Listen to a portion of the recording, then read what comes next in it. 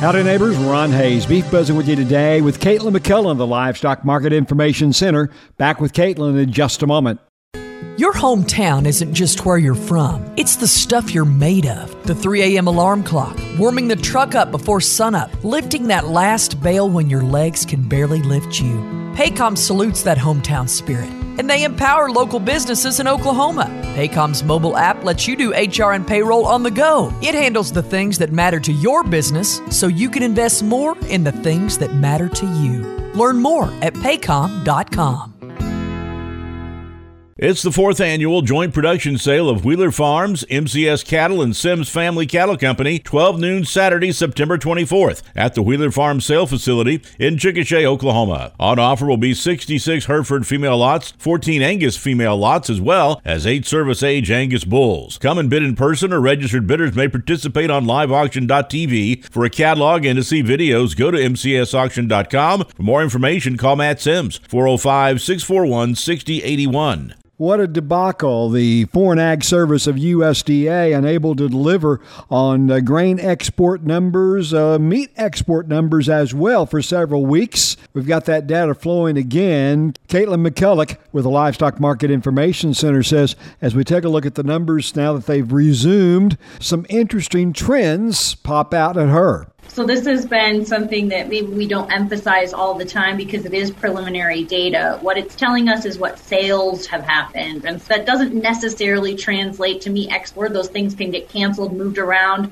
or shipped at a different time than maybe you're expecting. But to go a whole month without the information, it rattled the markets a little bit, especially on the pork side when it came back out. But in general, over those 4 weeks compared to a year ago, and I'm talking about mid-August, so 8/18 through 9/8 is the data we're referencing, was down about 8%. So maybe not a positive necessarily number, but it helps us know where we're at. And on the pork side, I think that was down about 10%. When we look at different countries, and that can be some of the more interesting things, especially since so much of beef export growth has come from China this year, it's kind of interesting to look at those numbers. So China was actually down in that 4-week period compared to a year ago, about 3%. A couple other countries, in that 5 to 10% loss range.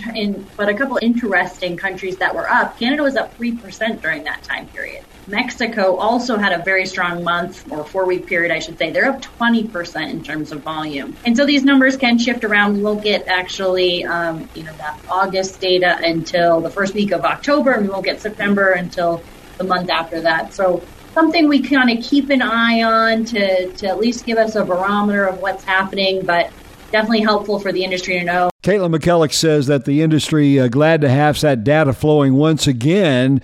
Of course, a lot of things happening in the export market, including a very strong U.S. dollar having some impact.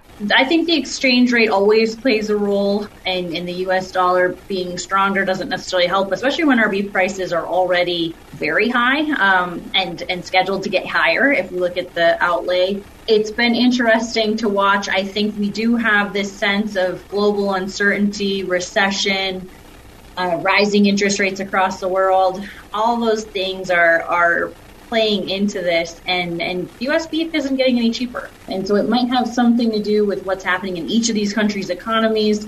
Beef is a relatively higher priced option. And that leads us back around to the general economy and the problems we're having with inflation being so stubbornly high.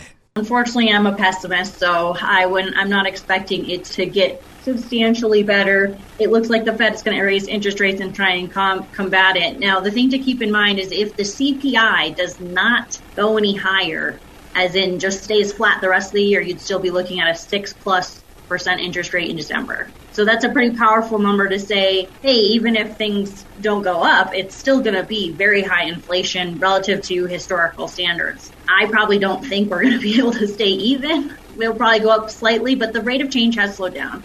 And I think that's important to recognize. I had someone tell me just last week that they saw $8 a pound butter. And I know we don't talk about dairy necessarily on this podcast, but if you think about what a consumer might do, I would do a lot less baking if I had to pay $8 a pound for butter. And so those types of conversations or even mental awareness is going to continue to wear on the consumer. And two, the length at which they've been dealing with these increased prices. They might just start to be making different choices. Those savings rates have come down. Things might look a little different than they did last year when we first started to see that high inflation number.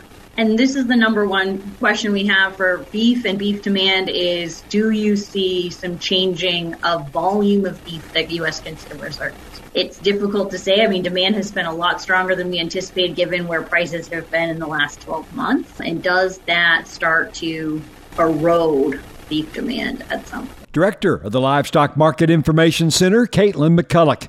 You've got the Beef Buzz on Ron. Your next Superior Video Livestock Auction coming Thursday, September 22nd, starting at 8 a.m. Central Time. 35,300 head on offer, 6,800 feeder steers, 4,300 feeder heifers, 13,000 wean calves, and 5,500 calves on cows. It'll be seen live 8 a.m. on Dish Network Channel 997 and on SuperiorClickToBid.com. For information, you can call 800-422-2117 or go to SuperiorLivestock.com. And that's your Beef Buzz. Have a good day. I'm Ron Hayes.